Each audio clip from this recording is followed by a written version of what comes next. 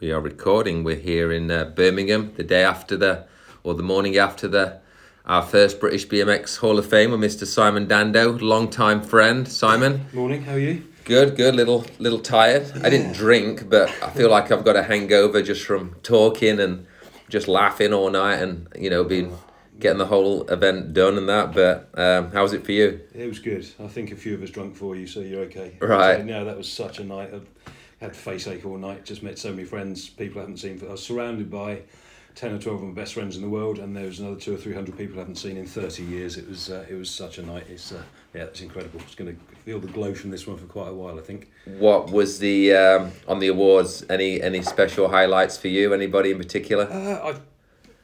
I liked the way it was started and finished with two very poignant ones, with Stephen first and then Dave Moore to finish. It was it wrapped things up quite nicely. They were sweet. They pulled your heartstrings. Really good. Absolutely. Anybody that you was really like, oh my God, he's here. I haven't seen him for so long, or her. Most everyone there.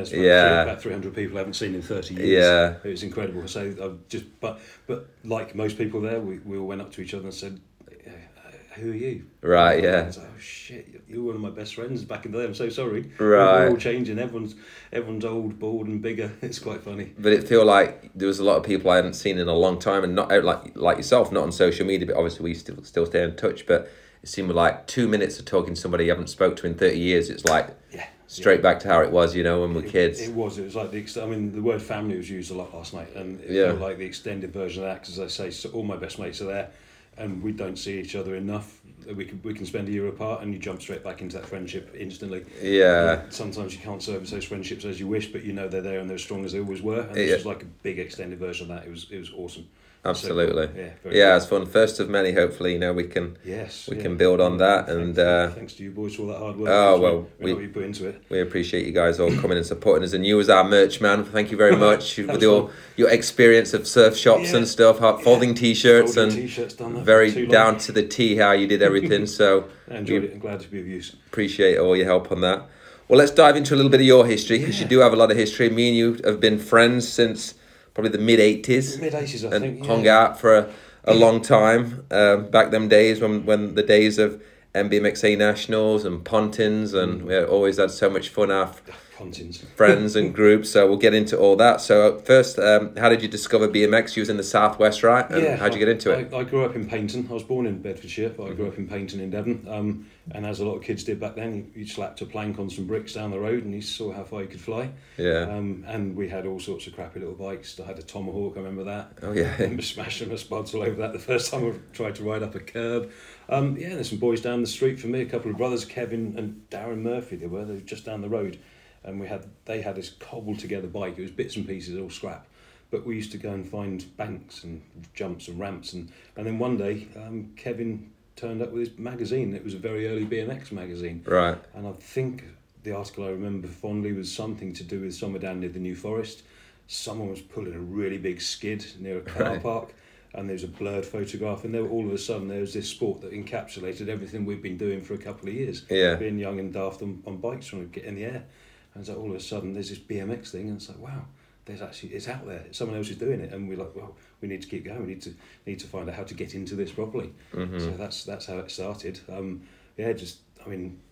Once we got beyond that stage, I think it might have been my 15th birthday. Could have been 14th. I'm not entirely sure. Probably 15th. And my dad came down. Mum and Dad had divorced, and Dad lived up country. And Dad came down and said, "What do you want to do today? Let's go out for your birthday." And I'd heard about this new BMX track was opening at Newton Abbot horse racing track. It was inside. It was next to the stock car track. So I said, "I want to go and see this because me and the boys have been doing this, and there's this new sport." Got down there, and it was opening day, and they had there was two blokes, Brian Ryle, I think it was, and Eric. We used to call him Eric the Half a Hat. I don't know why. It's something to do with the half a bee joke, I think. But these two guys had set up this business, a couple of entrepreneurs. Both of them had boys there that rode the track as well. Went there on this first day, hired a bike, hired a helmet, and they had Viceroy bikes. They were I remember that. White ones with red branding on them. Yes. And they had a fleet of those for hire bikes, and they had, I think might have been the Wildcat Diatron helmets. Okay, I remember that, yeah. Sweaty ones that every kid had worn. Yeah. And just went belting around the track and it's like a pig in shit. It was like, wow, here it is. And on that day there, I actually asked them for a job, and they gave me a job, and I started the next day. I used to get the train from Paignton to Newton Abbot every day on my racer, on my racing bike, shove that in the guard's van like you used to be able to do. Yeah. Which you couldn't do anymore because they won't have that. And I started sweeping the track and fixing up the bikes. I think I could turn a puncture around inside of 5 minutes. Oh, wow. And we had this fleet of 20 or 30 bikes and maintained those. Did that. I think I worked there for a couple of years. Yes, it was very good. Really enjoyed it. I was outdoors every day doing what I wanted to do, learning, riding, meeting other people. Got to meet a good few there, and then from that grew into racing. I think I used to borrow bikes. I think I actually started racing on the hire bikes. Can you remember your first race? No, I can't remember the first race. I think pretty sure my first bike was because these guys look to import. They're looking to make money from BMXing. And they got hold of a Japanese bike company called Maruishi. Oh, yeah, I remember. Yeah, teardrop frames, I think they were. Chrome ones, black logos. And one time, second season maybe down there was this bunch of kids came in from a school in Totnes. It was one of those. I can't remember the name of this. It's one of those schools where they got a different style of teaching, and fairly affluent families send their kids to these schools, and they go this slightly different approach to it, a bit more of not a hippie-fied way, but it's not your general run. Anyway, these kids from the school turned up, and this big black lad called Nicky was there. Yeah. And we all recognised the talent in this kid, and it was immense power. It was Nicky Dalton. Nicky Dalton, yeah. And they put him straight at Maruishi factory, and I think I bought a frame off him at trade price, and then ended up cobbling bits and pieces together to make a complete bike out of it. So, but yeah, I spotted Nicky. We spoke to the owners. They spotted him, and then he used to come down as often as you could get there from school.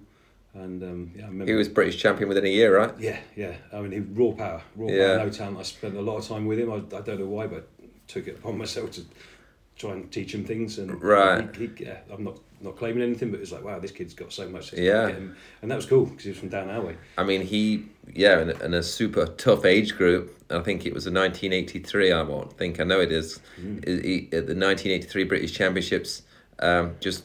Nobody had ever heard of him, and he came in, and I think it was Mark O'Connor was the top guy at the time, Patterson rider from the West Midlands, and Nicky and him battled, but Nicky ended up winning, and then obviously went on to get onto Red Line, and battle with Wayne Llewellyn and Andy Welsh. And Paul Ray from down Cornwall. Yeah, another guy. Bumped into the Ray brothers in the last 2 years. Been living next to them for nearly 30 years and never actually hooked up, and then bumped into them. I remember they had a track at a place called St Day. Yeah. Their dad had a scrapyard, and they built a small track on this. I remember going to that one day. That was cool, the inaugural meeting there. But that the whole racing thing down there evolved and did all the Southwest regionals, all around Devon.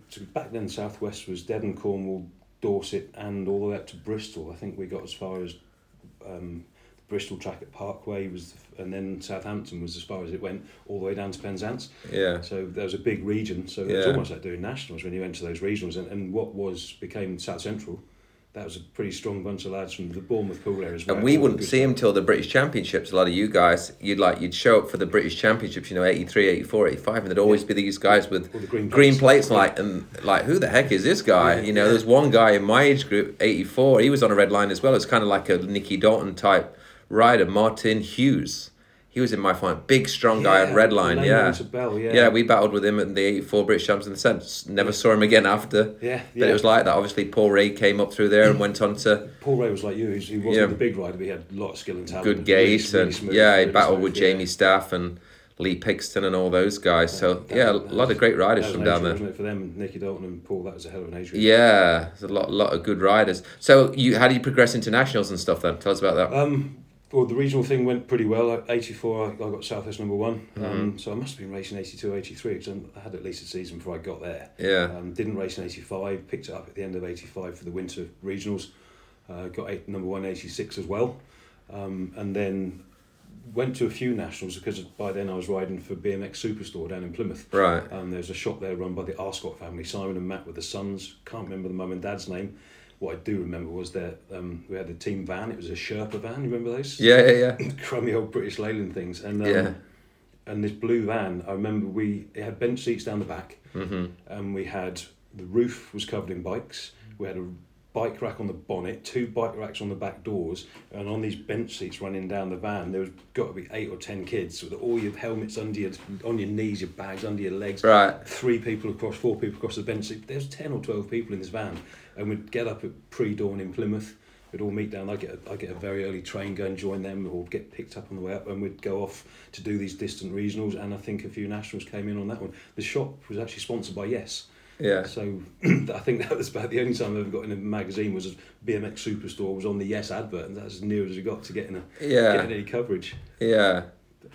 But no, that was good. So nationals after that one. You was more MBMXA, right? I was all MBMXA. I think I was speaking with Dave Stevens last night, and I think we did 3 or 4 UK nationals. I think we did Bretton's Park one time. Yeah. Slept there on a hot summer's day in the back of my car. That was a bit weird. But after sort of racing down around the southwest Wake, doing the all around Devon and Cornwall, I was working in a leisure centre in Paignton, and then I found a job further up the line in Milton Keynes. I was part-time in the summer, I had a summer job. Yeah. I'd just done a college course on recreation leisure management, which is basically work in a leisure centre. So I needed a full-time job, and a job came up in the Trade magazine in Milton Keynes. And as I was born in Bedfordshire, but barely spent any time there, just went straight, I left home, never thought about leaving home in my life. I was 19, I was like, right, I'm gone. Just went up to MK, found a flat, worked in the leisure centre. Now, there's one of those sliding doors moments in your life. I don't know about you, I've got 3 or 4 points in my life where there's a fork in the path, and if I just looked the other way, life would be so different. It's only been a subtle shift, and it would have all gone the other way. Now, when I went to the British Champs at the Derby Greyhound Stadium one year, again, it was one of those train journeys. You put your bike in the guards van, leave it there, didn't lock it, no worries in the world. Right. 5-6 hours later, get to the guards van again, get off the train and go and do what you're going to do.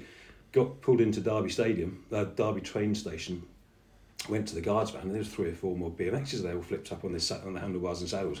And like you did, you're like, oh, what's he got? Yeah. What is it? What cranks, what pedals? You're looking for all the new trick stuff. You're eyeing these bikes up and down. Yeah. And these 3 lads came in to get their bikes. And I was like, oh, boys, British Champs? Yeah, we're doing the same thing. Right. I'm up from Devon, might see you around. And those are Steve Keach. Oh, right. Steve Driver. Yeah. And what's his name now? He worked in John Lewis. Jonathan Hearn? No, because that's Boris Becker, isn't it? Met these 3 guys on the train. Anyway, saw them sporadically around the meeting at Derby at the Greyhound Stadium, in between eating donuts and racing, because that powered those meetings on the donut van. Yes. 10 a day, all that sugar. Right, sugar rush. The shit we used to eat and get away with as kids. So met those guys on the train. I don't know if I saw them on the way back. And then that winter, my auntie, mum's sister, lived in Milton Keynes. We went up to Milton Keynes to go and see Auntie Linda. I grabbed her lady shopper bike with the step-through frame, because I was near another BMX track I hadn't seen. I was in MK. So grabbed her bike, told Mum and Linda I'll be back later on, and then went riding down the Redways and went and found the track. And I got there, it was middle of the week, it was an overcast day, early winter, and I got there and there was a big lorry there dumping some aggregate on the floor. It's a track surface. Yes. And Steve Keach was there overseeing it, because he worked as a digger driver back then. Yeah. And he was actually there. I was like, all right, mate, it's you from the train in Derby, isn't it? I hadn't seen you for a couple of months. So yeah, so we had a little chat. I said, just come down to see the track, and he was talking about this, that, and the other. And not long after, I think the next spring, that's when I picked up the work, and went and moved to Milton Keynes. Nothing had happened at the track with me and Steve, but one day again I was in the city centre. I was outside McDonald's in central Milton Keynes, opposite the cinema, and I bumped into him again. And he was there in his had his Ford Truckman topped pickup truck we had from work. I was like, mate, we've got to keep. I'm going to come and hang out with you guys. I need to ride with someone. So there wasn't mobile phones then. I don't think. Maybe they were just starting. Anyway, hooked up with them, found the best friends of my life, and spent the next, I think it's about 5, maybe 6 years living in Milton Keynes and Banbury. Yeah. And Banbury, that was your club, wasn't it? Yeah. Yeah, Banbury Cross-Ups after. Yeah, so that's the club I joined because that's where they were. So I moved up there and started racing in West Midlands. And ended up, found the best friends of my life. Steve Keach, Steve Driver, Dave Stevens, Big Dave Mallows, who didn't really race that much, but he was, he came along to all the meetings with us. And who else did we find then? I think I'm moving on from my Newton Abbott pages. I actually need to go back to the Newton Abbott bit as well, the southwest bit, because there was the Brian Curtis link up as well, because that was another thing from down that way. He was a lovely chap there. But who we get? Yeah, Steve Driver, Steve Keach, Jonathan Hearn, that was his name, so there must be 2 of them. Yeah. Big Dave Herman, Pete Brazier. Herman's here today as well. They all used to ride, but not so much. But most of us kept the racing thing going. So we rode every day of our lives back then, like you did. I did in Devon, and when we moved to Milton Keynes, we'd finish work, grab a bite to eat, get out, we'd ride all night, just belching around the city centre. Weren't you like doing some modelling stuff as well in between all this? Yeah, in between. When I was working at the leisure centre, and I don't know how I heard about it. There was a casting for something. I met some, I don't know, someone suggested this, and I actually went up to an agency in Northampton, right? And they were casting for someone to work with Levi's. It was just after they launched the 501s, and Levi's started to put the chinos out. And I actually had a flat top haircut at the time, so it looked a bit G.I. Joe. Super blonde as well, right? It was fair, It wasn't grey. Yeah, that was still fair. Still fair. It's fair grey now, isn't it? Went to this agency in Northampton. Yeah. It was only in-house modelling. It was nothing big and famous. It wasn't TV stuff or the rest of it. What it was, you went to Levi's. The sales force would sell to. That's it. The people who developed the range would sell to their sales force. So you go to the annual sort of conference, the biannual conference, and you're a clothes horse really. So you spend a week in a nice hotel, a weekend, just wearing the kit, so the agents could see what the kit looked like, and it just went from there. So I worked for Levi's, and from that I worked for Wrangler, and then Lee Cooper jeans, and then got some other bits and pieces in that one. So when I was that was near my Banbury times actually, because I remember I was over in Banbury living with Graham Bricknell. That's another guy from that gang. Yes. Who's now over in Canada. Right. Your side of the Atlantic, isn't he? Yeah. I was working part time in a clothes shop and doing a bit of modelling, not much, nothing fancy, but it was good. Levi, they designed, because you were the one in them, if they changed the tailoring or the shape of the trouser or the top or something, I think I had Levi's designed on my back end for about 3 years, which is quite funny. Yeah, because I haven't got very long legs, so God knows how they decide to fit the market around what looked good on me in the UK, but that was cool. Yeah, no, absolutely. Got some free clothes out of it. Nah, success then. So, like, say you started doing nationals and stuff. Who were some of the guys you battled with? What would you say some of your best years, maybe? Well, after the Southwest 84 and 86 number one, 87 moved up. I remember, I think the first meeting that year was at Bromsgrove. I seem to recall going to that place there. There was a sports playing field there, big old wire link. I only went there. I went to that mud national in 84. Oh, that was Wordsley. When it rained like hell, was that? No, it was Bromsgrove. Right. It was, because that's when some of the Americans guys were there. Some of the American GT team were there, and there's pictures in the magazine where some of the older riders were running with a bike because the track was so muddy and wet. But that's the only time I ever went. Talking about running with bikes, I was regaling this story last night. Back in the very early days racing in the Southwest, the first BMX track in Exeter was at a place called Pinho, and it was a fairly flat track in the corner of this playing field park.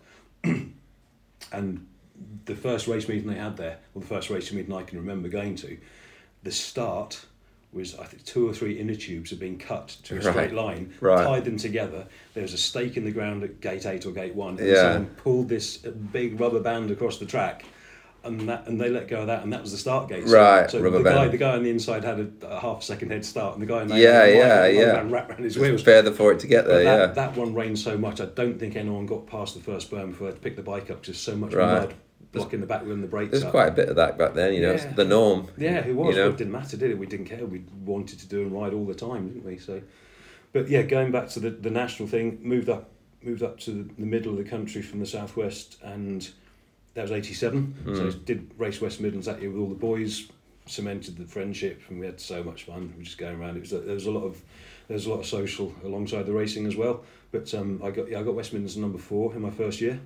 So. Went from a green plate to an orange plate, and then I was running. Got 4 that in 87, and then we really hit the national circuit properly. The next year we did absolutely all of it. We did all of them rather than a few of them. We never got up to Humberside or any of that stuff, and I don't think we got down to the depths of the east of the country. But 88 was my best year. Really went hard at it. Really enjoyed myself. Ended up with number 5. Oh, that's great. Who got number 1? Oh, I don't know. I can't remember that year. You may have those records. I'm sure I do. Yeah. I can look that up. During all this period, you started your own number plate company. Then, so tell us the inspiration behind that and the name and everything. You sponsored me. Yeah, it was quite a loose sponsorship, wasn't it? We gave plates to all our mates. And what it was when I was in the Southwest.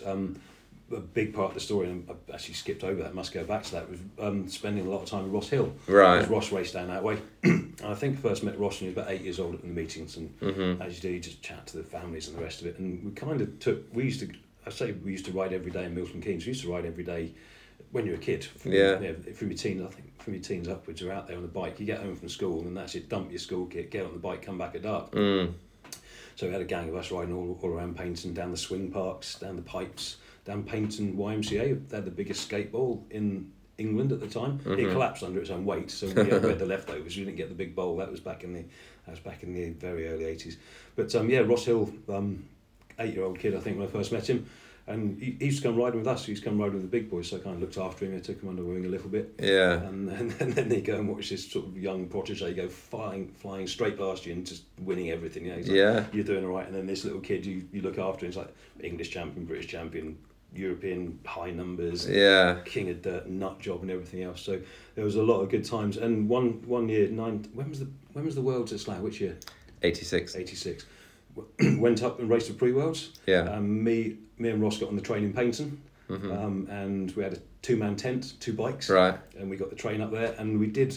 Again, last night we were regaling the story. We camped in a city centre. Right. Can you imagine doing that these days? Yeah. Stabbed, shot, murdered, burned down. You'd got no paranoid. All the parks we camped in. Was it Robin Hill Park in Derby?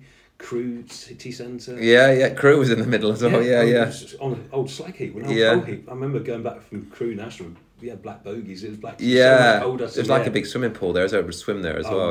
That was part of the social for all our nationals. We'd always go and find the nearest swimming pool. So That's how you got a shower. Yeah, no, it was. Yeah. Summer. After practice, and it was always trying to get the whistle blown by the lifeguards for doing bombs or jumping. Right. Want to get a nail. But went to the pre-Worlds in Slough. Getting back to the hot plate story.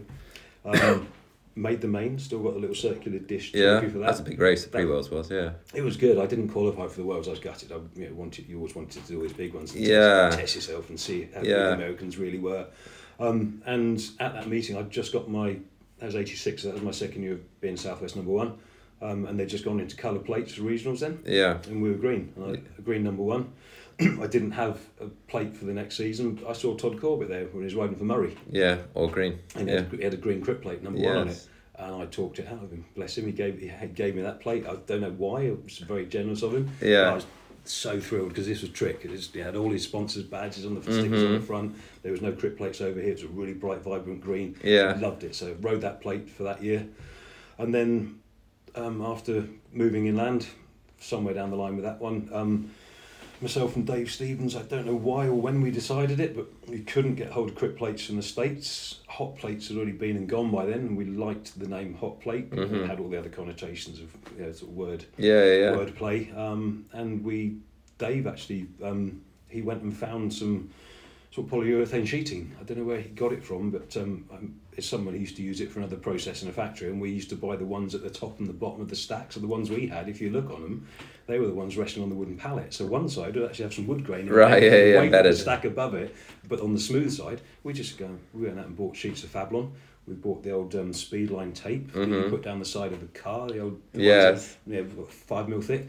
We got some scalpels and we just laid the Fablon down, learned how to make it with no bubbles, put the lines around to copy the crit plate look, and we actually started by putting the hot plate name on there with Letraset. The Letraset, was it Letraset when you used to rub the clear acrylic sheet and the lettering come off the back, almost like reverse version of tracing. I remember, yes. And we used to lay it on letter by letter by letter. Oh, those things are quite thin. It's like a transfer on a model aeroplane. It's very thin, so they were quite scratchy.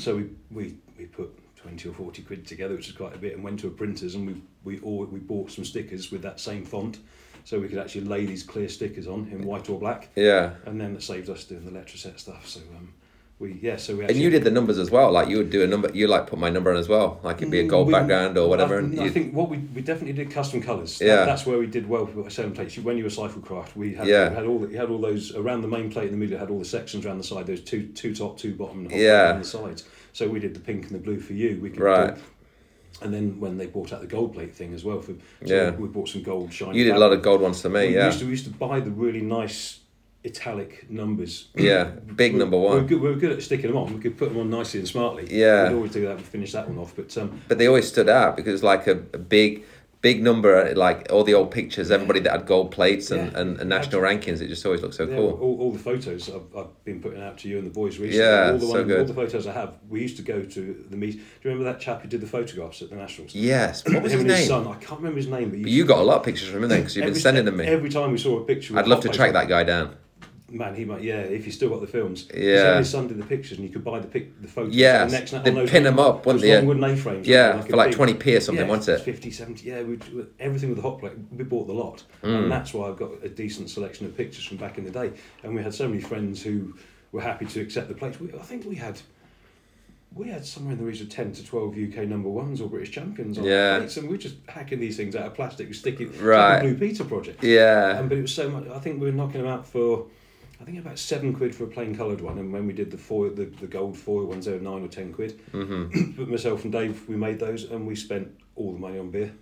Perfect. Everything we made, we drank. I think, there was some pathetic attempt at accounts one day, and at the bottom of the page it just said drinky poos, and it all got spent. But at the time though, I don't know if you remember. Do you remember when Animal came out with the Velcro watch strap? They looked Yes. We saw one of those. Someone had one. So we went out and bought some webbing and some Velcro. Right. And, there's a lad from East Midlands, Rich, I think his name was. Really, really cool kid. He had one of our plates, and his mum used to stitch these watch straps, and so we were knocking those things out as well. I see. That's when, just after Animal started, we started ripping them off. Right. We never put any badges on them because we didn't get any embroidered stuff done, but that was just another little sideline. Again, it's just more beer. For £7 you could get pissed then. Yeah. You could get half drunk at the weekend. That was very cool how he did that. By the way, Paul Parrish still owes us £7 for his plate. Paul, if you're listening. We've never forgotten that, sorry. Yeah.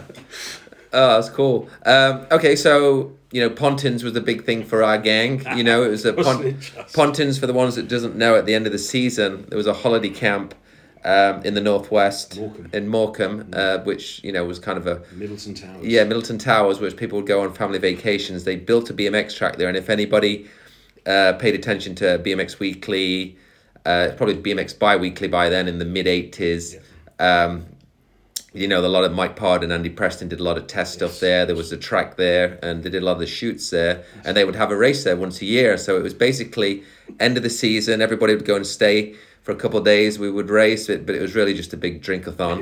It was so much fun, wasn't it? Hilarious. It was, everybody would just get absolute drunk, and then the track was long, so the next day everybody would race and puke. And but some of our best stories from the 80s came from that place, Some of the catchphrases that you still live by and laugh by. Yes. Came out. Because do you remember on the entrance to Pontins there was a pub down the end of the lane? Yes.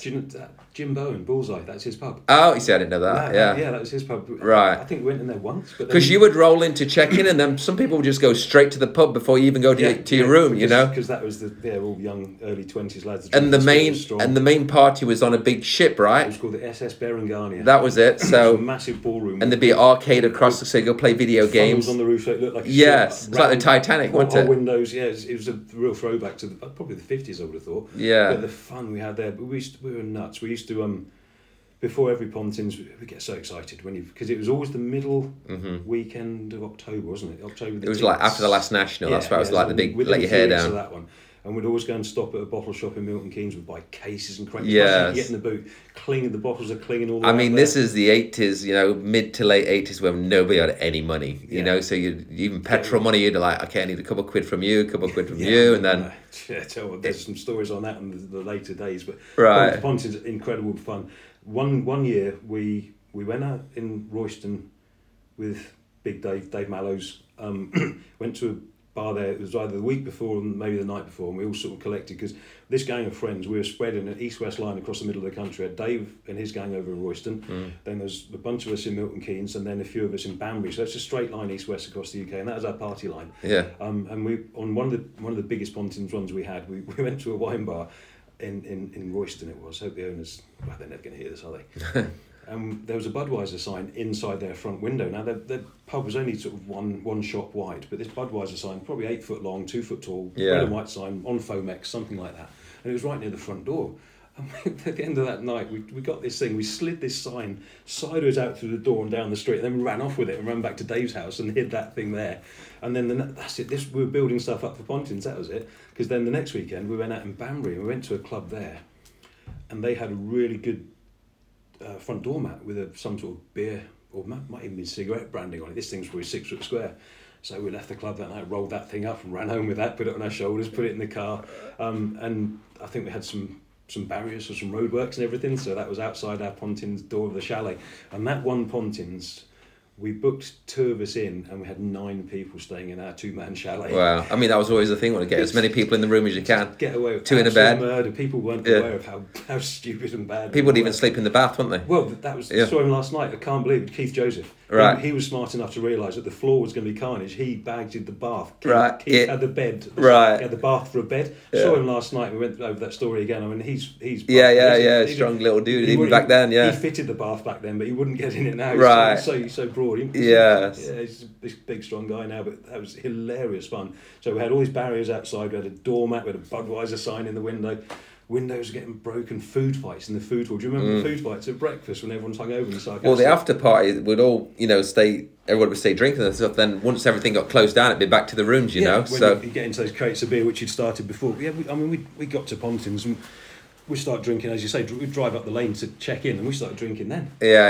And we didn't stop drinking until we left Pontins, and we were slaughtered. I think I pretty much whole-shotted every race I was in at Pontins, and by the time I got to the first corner, my legs were telling me to get off, mate. You know what I mean? Yeah. I couldn't get down the second straight without falling apart. There's some great pictures from that place, and the memories alone. So did you race much into the late 80s? You probably kind of slowed it off right into the 90s, right? Yeah. 88 I got that number. 88 I got the number 5. 89 raced with that on a plate. So it must have been, I think, 1990. I kind of. And you moved back to the southwest by then? We found surfing as a gang of friends. It was in BMX Action. There was that's another of these sliding door moments that formed the path in life. There's an article about Eric Carter. Yeah. And the article was with the surfboard. It was titled something along the lines of sort of by weekend BMX world champion. Yes, I remember the article. Yeah. It was a picture. He's on the cover of CW or something, I think. Board under his arm, walking down the beach. Yes. Hunting the beach in the background, sort of fuzzy out of focus. Yes. And we're like, there's another California sport there. Should we go and try that? And then pretty soon after that mag came out, I didn't make the first trip to Newquay, but Big Dave, Little Dave, Kichi, a couple of others who went down to Newquay to go and try this surfing thing out, and they came back with these stories like surfing's brilliant, Newquay's incredible, it's so much fun, the place is party central, it went off, we had such a ball, there was women everywhere, the sun was out. I was like, I really want to go down. I couldn't afford to get down that week, and I think my first chance to get to the coast was actually the weekend of the British Champs that year, and I was like, you know what, I've got to go. This is my first chance. I'm going. I've got to try this surfing. It's going to appeal. It's in there somewhere. I've got to try this. Yeah. So I bailed on the British Champs. So I don't know why, because I never thought I'd stop racing. Right. And I didn't stop then. But that first chance I had, I went down there, and we stayed at the Great Western Hotel. It was Big Dave again, Little Dave again, and it was a riot. It was so much fun. We had to walk all the way across town with these big old ugly hire boards, and we didn't know where we were, walking the long way across all the beaches and up the stairs by the pub. But we found surfing. We all got very much addicted to it. The peer pressure was fantastic because we all pushed each other riding our bikes. So there was another thing where we all tried hardest to be the best first, to do the first stand up on your board, to ride across the wave, bits and pieces like that. Yeah. And we'd go down there every week, every fortnight if we could. We were at the coast almost to the exclusion of everything else. So yes, BMXing kind of took a bit of a back seat. And when it finally ended for me, it was in High Wycombe. I had a JMC at the time. It was actually one of Melanie's old bikes. My board was old frames. That was one of the bikes I ended up with. It had, I think, a teardrop frame on that one, I think. Oh no, JMC Darryl Young handlebars. That's it. It had a teardrop cross. Maybe a shadow then. Maybe a JMC shadow. It was a really nice chrome bike. Yeah. Anyway, we were practicing for the National at High Wycombe. There was a triple camel on the third straight, I think, going downhill. First straight, come back. Yeah, going down the third. Practicing jumping that one. I was pretty crap at jumping. I was good gaiter, I was strong, I was quite fast in a straight line, but a bit squirrely. I hit the third of this triple camel top with the front wheel, snapped the bike in half behind the head tube, slid down all the way down the back side of the jump. Everything on the right hand side was grazed or cut or scuffed up from ankle to helmet, everything down the right. Yeah. And I was thinking, I can't wear a wetsuit covered in scabs. I'm done with this. And I quit there and then. Oh, that was it? Well, I didn't have a bike. I snapped it in half. It was buggered. So I never ever thought I'd stop racing. For me, BMX was for life. And it still is, but not like the purists like Alan Hill, right. Kichi, bless them, they're just keeping it real, keeping it going. Yeah. Didn't do that, but I still have a bike, still ride around on hills to try and keep my lungs in shape, but two wheels don't leave the ground at the same time very often these days. So then you kind of moved down, obviously, back down there and surf life, right? Yeah, we were all going to move down there. All of us, like, we've got to move to the sea. We've got to get good at this surfing thing. And I was kind of it was one of those looking over your shoulder moments, going, right, guys, I'm going. Then you come in. Come on in. I'm going. Right. Went down there. I had a bike at the time. I think it was a Patterson. Might have been a Hutch. One of my last two bikes.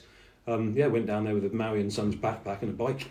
Got down there and worked. My first year, I was a waiter in a place called the Hotel California. All stupid names. Right. And I just surfed food 12 days in the morning. Spent all day down the beach. Came back at tea time, serving food again.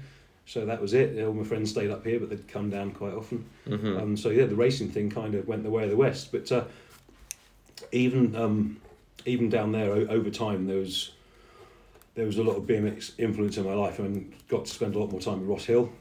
Mum, he still lived in Paynton, and him and his woman at the time, Lindsay, they had a house on the same estate as Mum. So every Christmas, I go up to Mum's, and then Christmas Eve, I go out with them, and every Christmas Eve we go out and get hanging. It's so much fun. So saw lots of Ross back in the day as well. And somewhere I was speaking to Martin Murray last night. I've got some photos of myself, Steve Murray, Martin Murray, Ross Hill. Oh, it'd be good to see them. Kerry Edgeworth, I think. Ross would have been with her back in those days. And for the ones that don't know, unfortunately, we lost Ross, didn't we? Yeah. Tragic that was. Really. Bless him. Yeah, it was. Moving times. I got that phone call, and as soon as I picked up the phone, I knew what I was going to be told. It was a weird one. Yeah. Sadly enough, Ross was going home from a funeral. Oh. He went to a funeral in Totnes, and the gang of friends he was with, they partied really hard. And Ross got so twisted that night. Bless him. I think, no proof on it, he started walking home to Paynton, but he forgot they'd moved to Teignmouth a few months before. He's walking back to the wrong place. But his mum and dad were still there. So, but anyway, he decided to take a sleep in the wrong place. And Ross, big part of my life as a grown up as well as a kid. He was my teammate as well on Cyclecraft, as a little kid on our team at the time, and nice kid. He was such a great rider as well, successful, And when he got jumping, absolutely. Some great pictures. Was it Hastings on the Gap? Everyone did that. Yeah, and there's great pictures of him in if you read Ride Magazine, Invert, a lot of coverage of Ross then with obviously the Forte brothers. That was awesome because in when the Millennium edition of Ride came out, Kai had the front cover of that. Yeah. And I was so touched to see that because some degree of self-vanity here, but Ross was, took him under the wing, rode with him, watched him get really good, and then he did the same for Kai. Kai made the Millennium cover. I was like, that's cool. That's the lineage. There's some great coverage of them guys in the magazines, Yeah. There's going back to the Nuki thing as well about the BMX influences in life back then. A couple of big highlights. I worked in surf shops, as we said. Run some of those for about 20 years. And one year, his family came in the shop, and I recognised them, and it was the Moore family. Mr. and Mrs. Moore, the girls, and David, who by then was taller than all of us. Yeah. But there's this. I was like, bloody. So we got chatting, and they used to holiday every year in town. And they'd pop in the shops and say hello. So it's always really sweet. Catch up with his old friends. It used to happen with a few friends. Did you talk to them last night? I did, yes. Yeah, good. It was ace. Because I saw them for maybe 5 consecutive years, and then I didn't see them for a couple of years. And finally, it was like, I haven't seen them this summer. And I wasn't in the social circle with the boys as tightly. I found out why they were away for a couple of years, unfortunately, because David passed away. Yeah. So on the next time they came to town, which was about 2 or 3 years after I'd last seen them, it's just a big blubbery crime mess. It was like, oh my goodness.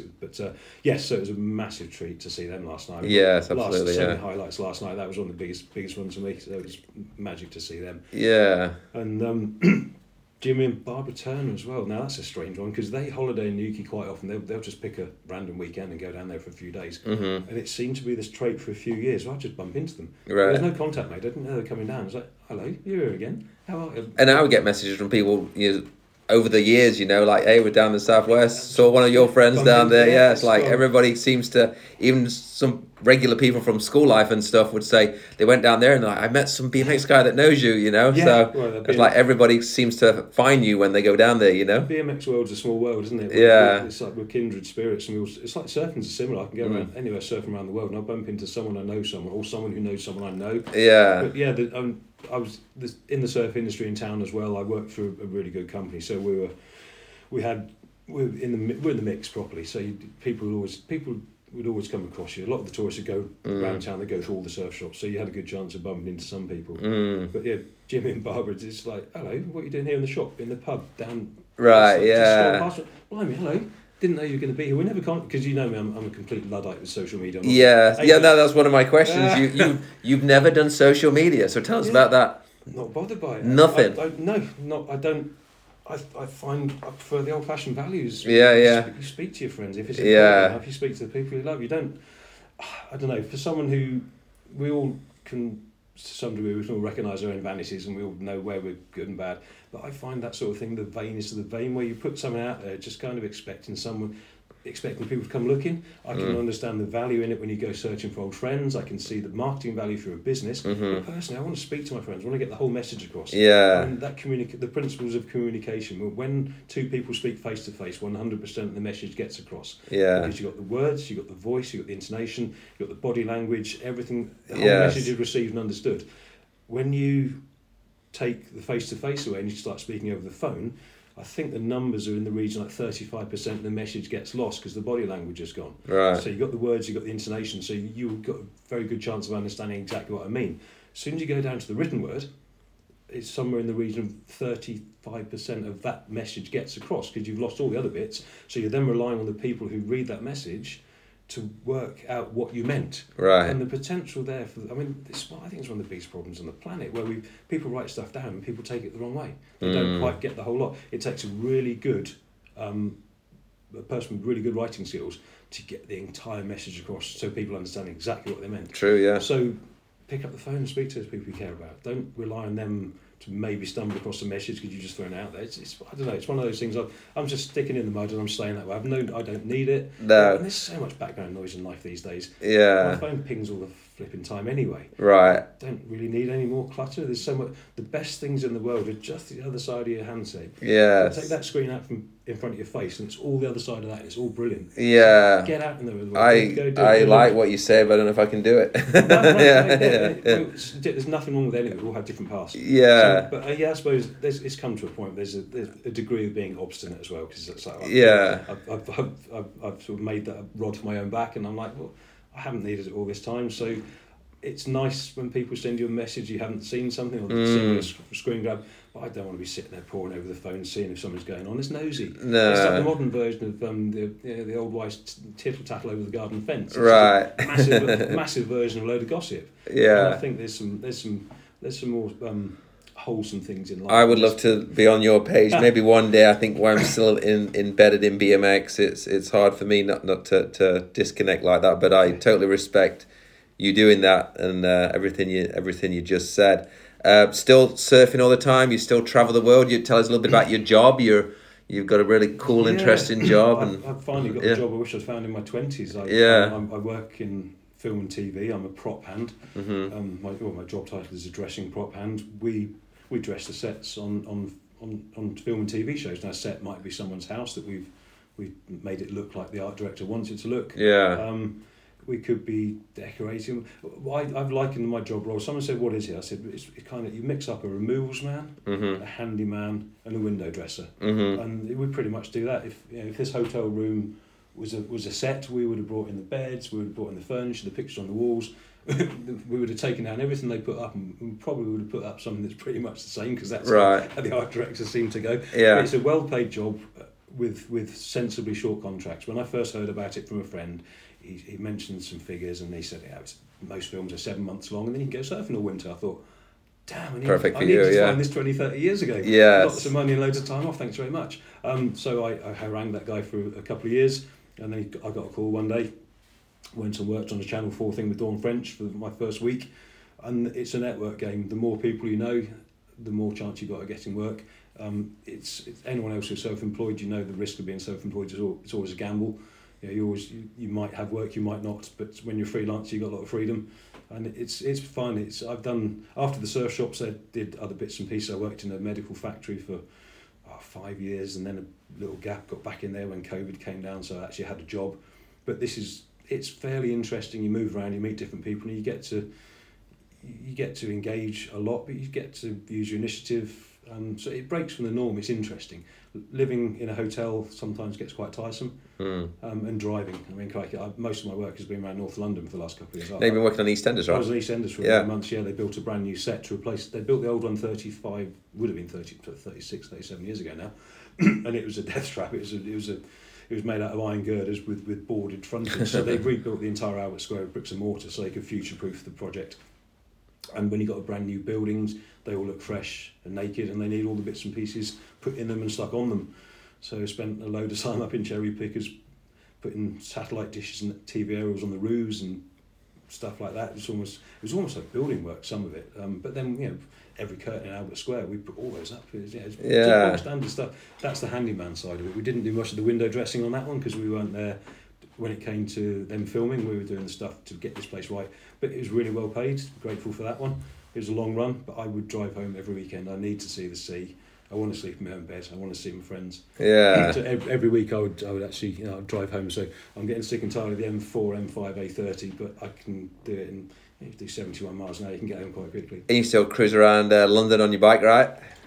In between work when you're up there. A pathetic and vain attempt to keep him fit. I saw you and Kichi cruising through the streets on. That was in because that was a sweet coincidence as well because best mate. We live 3 or 4 hours away from each other, me and Cornwall, him in Warwickshire. Yeah. Never see enough of your best mates. And then Steve was working at the top of Boreham Wood, he was doing the ground clearance for the new Sky Studios, massive place. And he was up there working there, so he was there for about 3 or 4 months, so we'd get out to ride maybe once a week, twice a week sometimes. It was winter time mainly, but we'd just go around blasting around town like we used to do back in Milton without jumping off so many things. Because I think that was when Steve was coming back from his heart attack. Mm-hmm. So he wanted to, we just get out riding. Both of us just try and keep fit in our old age. Yeah, good fun. Yeah, it's nice to see them. What? So future then, I guess you're going to carry on doing all this prop stuff and yes, definitely. Yeah, still travel a lot there with the surfing, right?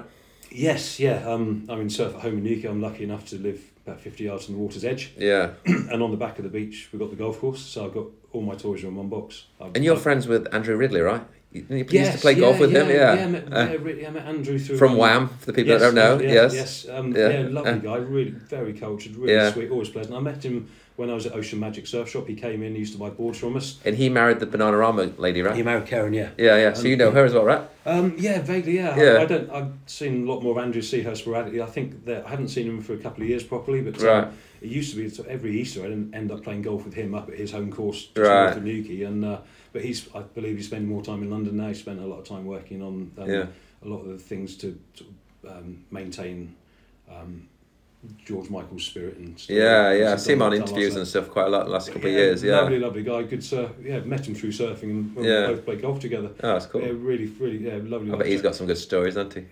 He's a modest and quiet man. The life he's lived. If you want, you kind of. I guess you kind of have to pry the story. I wanted to speak to him about his ar racing afterwards. Is that what he did after? I think he went and did a bit of saloon. Because he walked away from it all, didn't he? He didn't want to be a pop star or whatever. One of the nicest things, I didn't know the story, but I guess it was out there in the general sort of circulation, whatever media it might have been. But apparently when George Michael wrote Last Christmas, and I've learnt this through friends who... Oh, you told me this, yes. Yeah, the people who make the most money in the music industry are the songwriters. Yes. And apparently he was lovely enough to give them both the credits on Last Christmas. Right. Which... Obviously, some royalties have been generated, so that was something to give Andy a stable life, which is what a magnificent gesture Absolutely, that was. But it's your best mate, and that's the sort of things people do, and such a sweet story. I didn't know that until way after I met him, but now he's a very suave, urbane, very, very nice guy.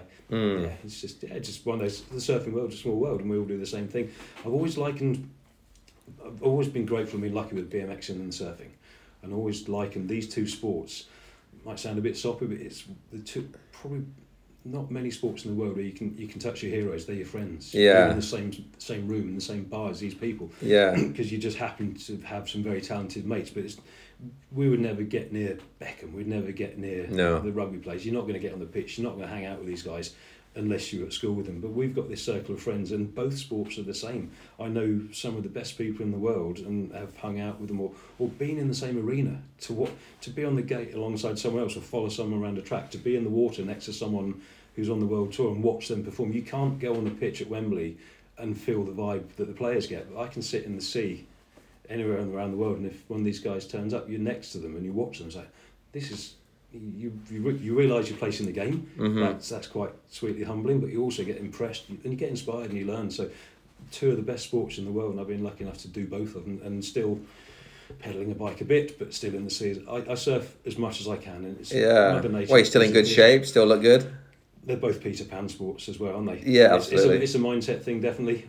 We're all big kids. The longer you can deny growing up, the better, I think. Who wants to get to the other end? I'm not in a hurry. So pretend it's not coming and do We're playing. We're going out to play. Yes. When you're a kid, you went out to play, and we're still going out to play in our 50s. Yeah. So we're lucky. Absolutely. A lot of people from the outside look in. Because surfing is definitely a bigger game worldwide. That's another point I've made a few times. That a lot of people look at surfers with some degree of awe, because we're out there fucking around with Mother Nature.